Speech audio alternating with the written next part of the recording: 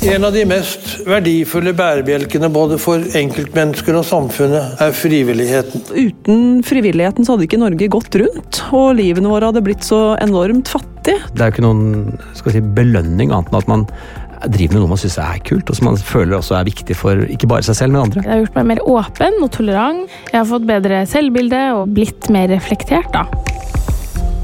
2022 frivillighetens år. Det en gave vi gir oss selv og til hverandre. Velkommen skal du være til en ny episode av podcasten Frivillig med Solveig Kloppen, som et samarbeid mellom Frivillighet Norge og Norsk Tipping. 2022 frivillighetens år, og i kjølvannet av det ble det i februar lansert et digitalt museum for frivilligheten. En av gjenstandene som blir vist på dette museet hjelpetelefonen, som har vært et verdifullt tilskudd til de øvrige helsetjenestene som finnes for mennesker i Norge som sliter psykisk. Og det nettopp hjelpetelefonen som tema i dag.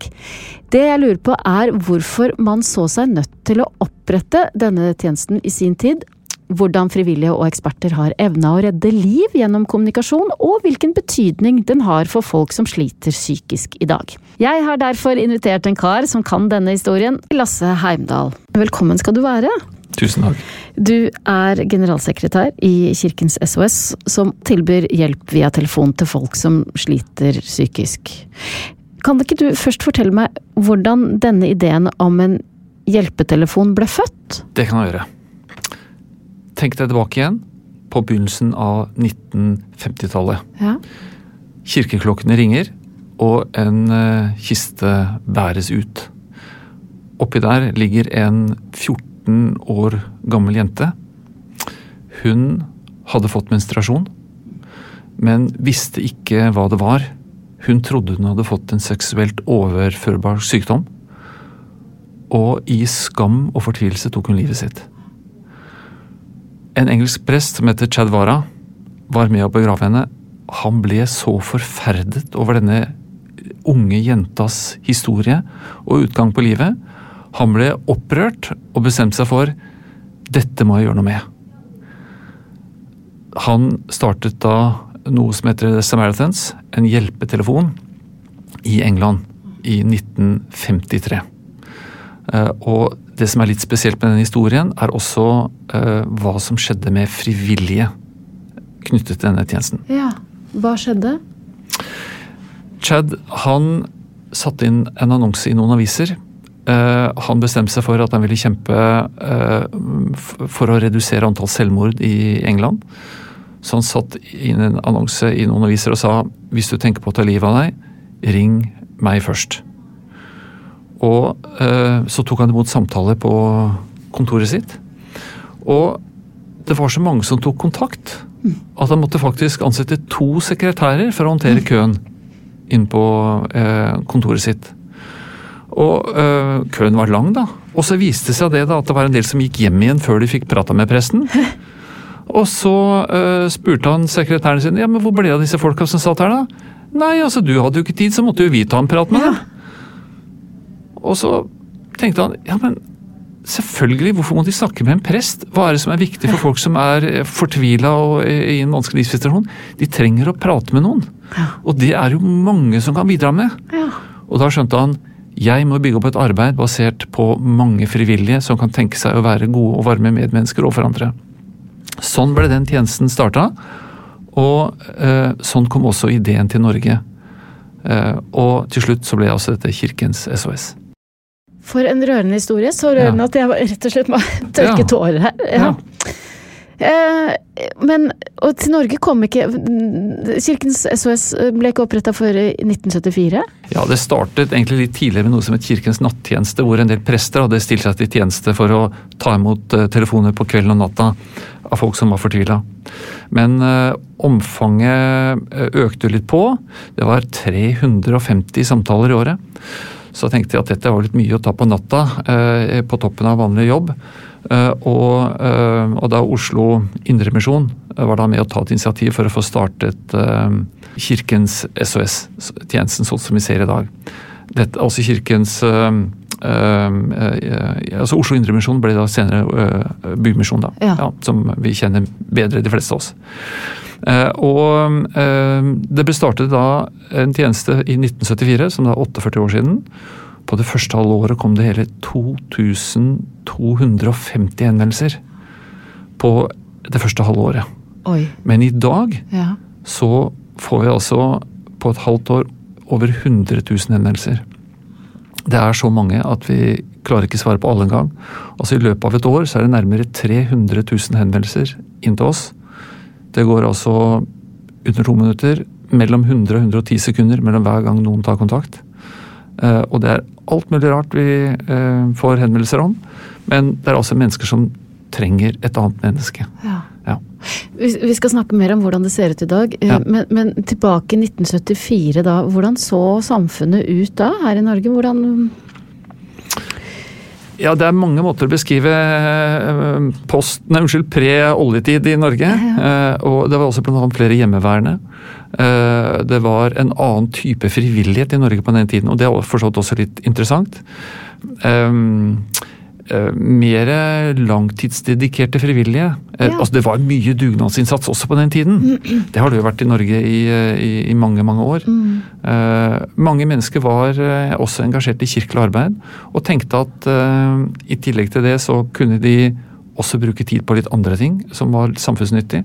Og det var ganske mange som på den tiden også stilte opp for å være frivillig for Kirkens SOS. For hvem var de som satt og tok imot telefoner den gangen? Det var vanlige mennesker. Det var menn og kvinner og unge og gamle.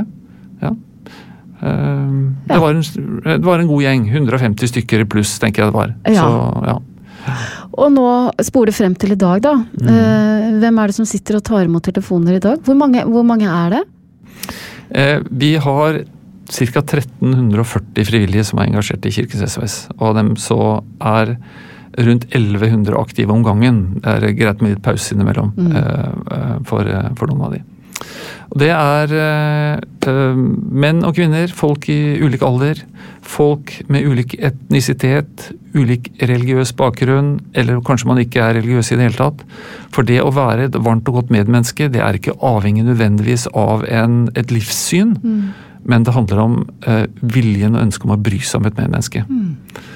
Og dem er det heldigvis en del av i Norge. Det er mange av dem faktisk, og det er fantastisk. Og kan du gjenta hvor mange henvendelser får man i løpet av et år? Vi får bortimot 300 000 henvendelser i året. Det er mange. Veldig mange. Ja, hvorfor er det så mange som benytter seg av dette tilbudet? Ja, det er et godt spørsmål. Og de kommer inn på telefon, de kommer inn på chat, andre nettjenester. Vi har sånn meldingstjeneste også. Og behovet for å ha et medmenneske når livet er krevende, det har aldri gått av moten. Det er noe vi alle trenger innimellom. Du har sikkert hatt også behov for det, Solveig. Har du hatt perioder hvor du har trengt hjelpetelefon? Jeg har hatt absolutt perioder hvor jeg burde ha ringt til en hjelpetelefon, men jeg visste ikke om det, eller tenkte ikke på det. Nei. Men heldigvis da, så har jeg da hatt både venner og bekjente som har vært der og stilt opp når livet har vært mest krevende. Så jeg må si det er litt i takknemlighet også hva andre medmennesker har betydd for meg. Motiverer også for innsats for andre i dag, tenker jeg da. Ja. Hender det at du sitter og tar imot telefoner nå? Det hender det. Gjør det. Hva har du snakket med folk om? Hva husker du best? Jeg husker mange typer fortellinger. For eksempel når noen ringer for å fortelle at i dag skal jeg gå på butikken. Så gjør det så sterkt inntrykk. Fordi de har ikke noen andre å fortelle det til. Det er også mennesker som opplever seg å være så isolert og så ensom at de har ingen andre å dele hverdagsfortellingene sine med en gang. Ja. Det synes jeg er sterkt. Men selvfølgelig, det er også mennesker som har mistet livsmotet og tenker at det betyr lite for verden og for andre mennesker om de ikke er lenger. Og det er også veldig trist. Og selvfølgelig aller tøffest er det når det er barn og ungdom som har mistet livsmotet. Det er brutalt, synes jeg. Hvis noen som hører på tenker at dette hadde vært noe for meg, Ja. hva kan hen gjøre da? Da er det mulig å ta kontakt med oss og gå inn på kirkens-sos.no og lete seg fram til informasjon om hvordan man kan bli frivillig. Og det er en del som ønsker å bli frivillig hos oss, og de må gjennom en ganske grundig opplæring først. Det vil jeg tro. Og under den opplæringen så er det noen som finner ut ja, dette skal jeg, og så er det en del andre som finner ut at dette var kanskje ikke det jeg skulle gjøre. Fordi at dette kan bli for krevende. Og da sier vi, nei, men det finnes mange andre flotte frivillige oppgaver som det går an å bidra med i samfunnet. Så det er omtrent 60% av de som søker som kommer inn og blir frivillige hos oss. Ja.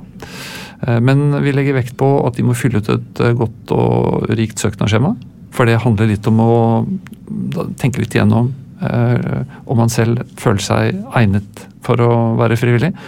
Og man må også være motivert for å kjøre et 40 timers kurs og være med på prøvevakter og så videre, sånn at de skal bli trygge og gode som frivillige.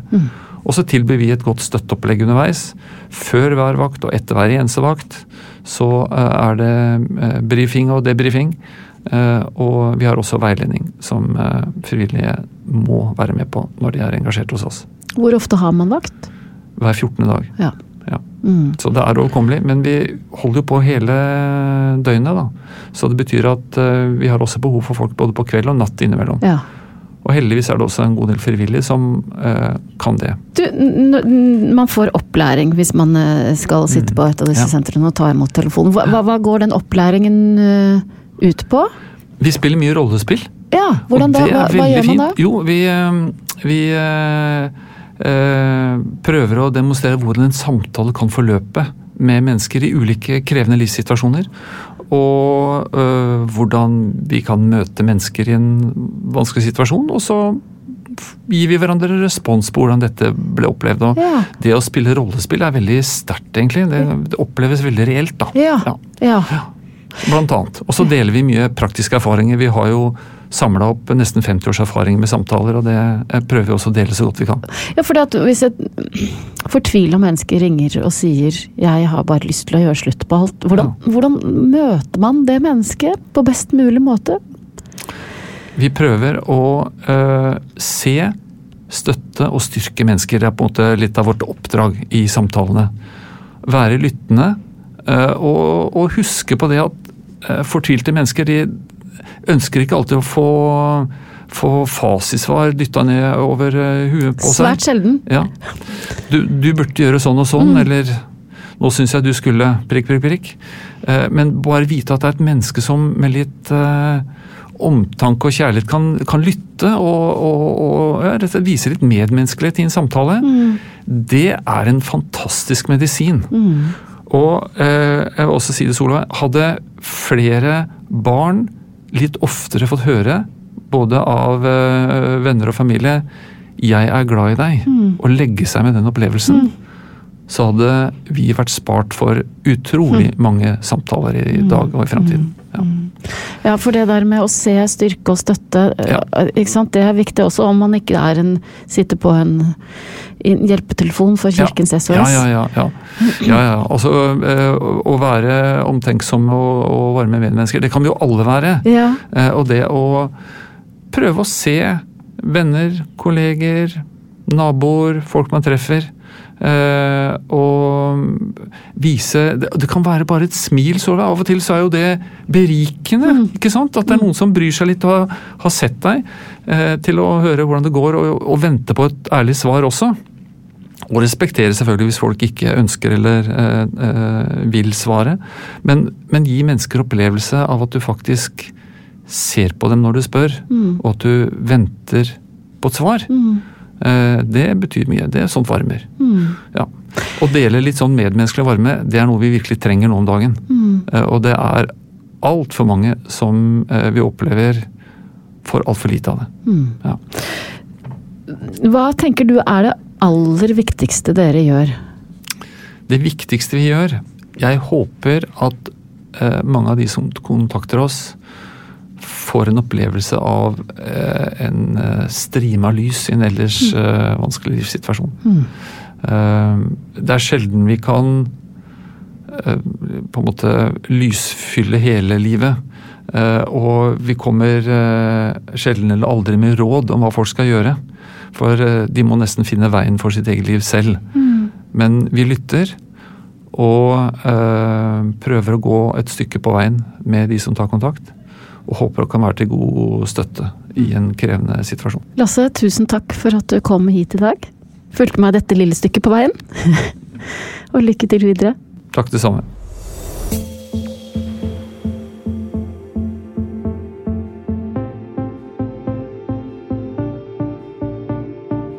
Flere andre organisasjoner tilbyr også hjelp via telefon, og en av dem Kors på halsen, som Røde Kors samtaletilbud for barn og unge opp til 18 år. De svarer på henvendelser på chat, telefon og via meldingstjenesten på nettsiden deres. Min kollega Anette Walter Numme tok seg en tur ned til Kors på halsen sin sentral i Oslo, for å ta en prat med noen av de frivillige som tar imot telefoner fra barn og unge som trenger noen å snakke med.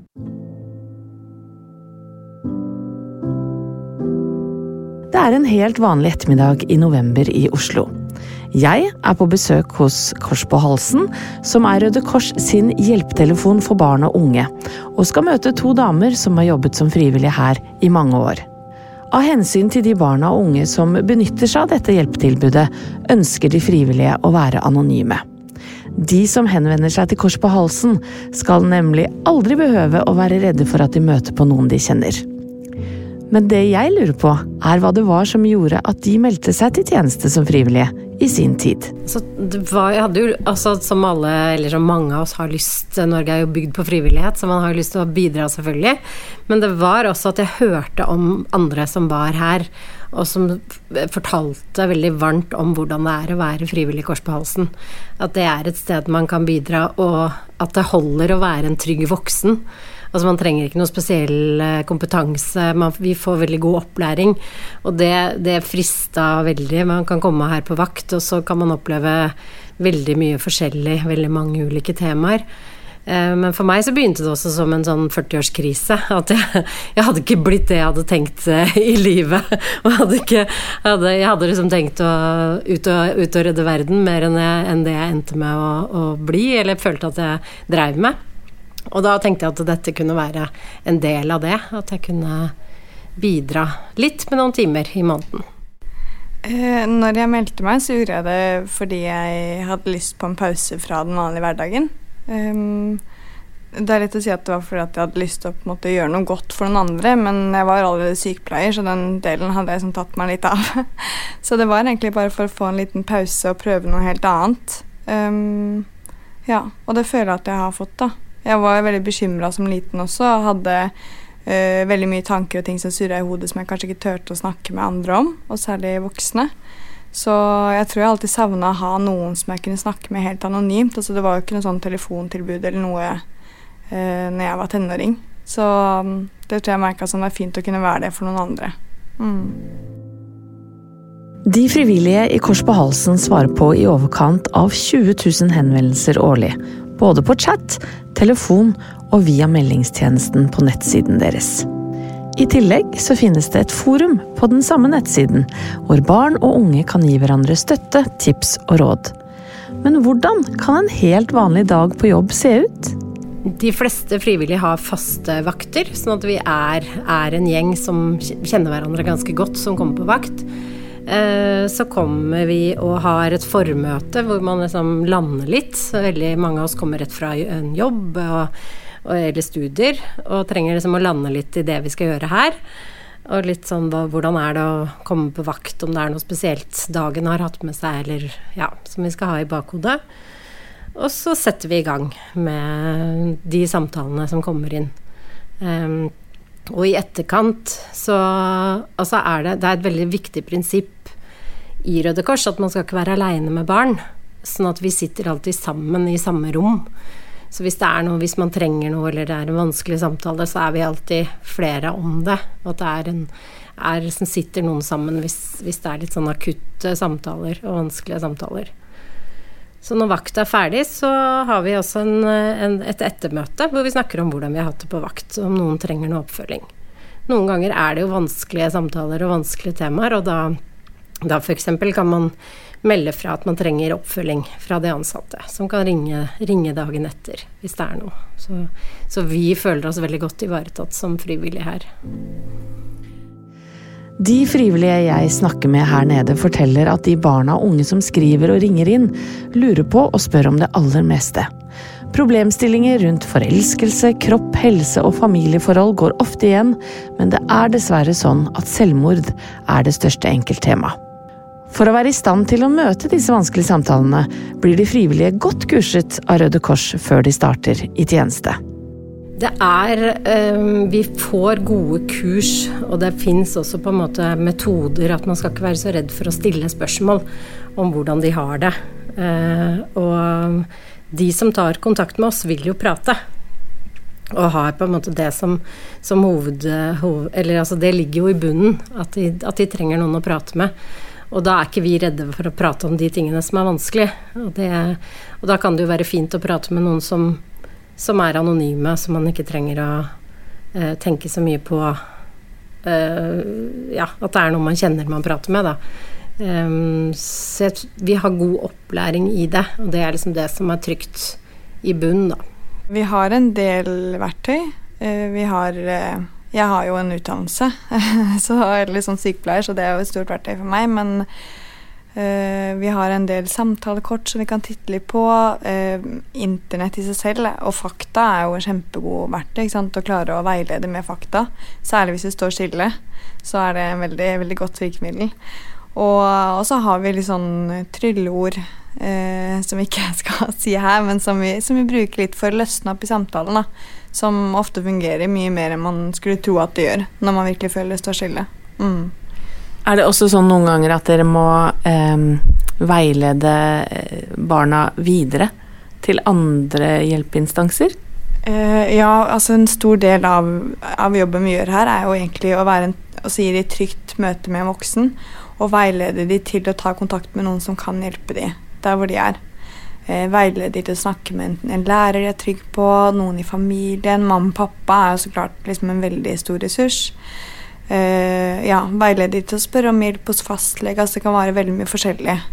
Noen vil jo ha veldig enkle ting. De lurer på hvilken vektsang de skal kjøpe, og hvor de skal kjøpe den for å bli sterk. Altså det litt sånn, så fint at du vil trene XXL, eller et eller annet firma selger en vektstang. Så kan man sende litt linker, eller så det kan jo være kjempekonkret, og så kan det være veldig komplekst og diffust, og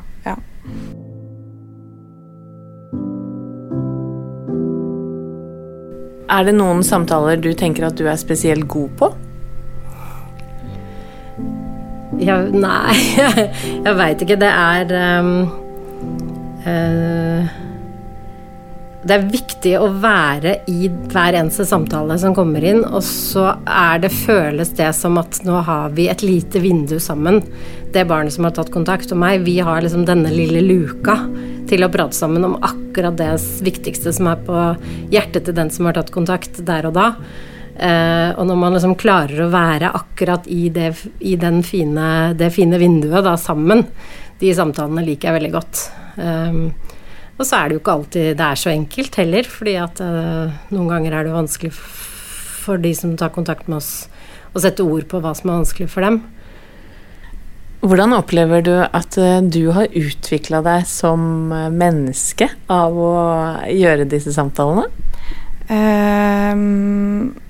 I hvert fall bare i en god retning. Jeg opplever, når jeg kom fra opplæring på Kors på halsen, så følte jeg plutselig at jeg hadde masse verktøy til å snakke med mine venner og bekjente, og testet ut litt ting, og merke at det fungerer ganske bra i hverdagen. Det jo helt vanlige samtaleverktøy vi jobber med her egentlig. Så bare på den lille biten der så merket jeg noe. Men så merker jeg også det å komme litt i kontakt med mitt yngre selv, som jeg gjør når jeg jobber og snakker med barn. Som veldig fint, og bli litt minnet på at sånn, jeg har også hatt disse problemene en gang, og få litt øynene opp også for så klart hvordan andre har det, ikke bare meg selv. Eller man får jo et unikt innblikk fordi det er anonymt, som gjør at mange deler ting kanskje det ikke ville delt til vanlig, og som kanskje ikke jeg får vite fra de jeg kjenner da. Så ja, bare positivt. Det som så fint med å være frivillig at jeg treffer så mange andre fine andre frivillige, som vi har det veldig fint sammen og prater om masse fine, viktige ting. Og så føler jeg at jeg får et innblikk i hvordan det å være ung, nå på godt og vondt, som jeg tenker at det ikke bare, det ganske tøft å vokse opp. Jeg har jo også vært her gjennom koronaen, hvor folk måtte sitte hjemme hele tiden, ikke sant? Og alle de unge som sleit gjennom det, hvor vi til slutt liksom fikk veldig mange færre samtaler om å være forelsket, fordi man møttes jo ikke ute lenger. Og det påvirker meg. Det godt å være frivillig her. Både at man kan bidra, men også for å lære noe. Det synes jeg veldig fint. Og med det skal jeg, Solveig, takke for meg. Den neste episoden av denne podcasten kommer 1. desember. Hvis du har lyst til å høre tidligere episoder av denne podden, så må du gjerne gjøre det. De finner du overalt der du hører podcast. Ha det fint så lenge. Plan B.